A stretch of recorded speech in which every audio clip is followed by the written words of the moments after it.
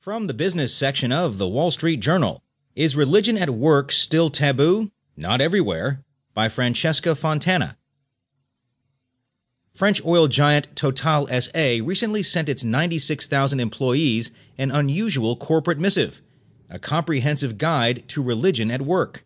Intended as a practical tool for managers and employees, its 80-plus pages cover everything from the basic tenets of major world religions to whether bosses must provide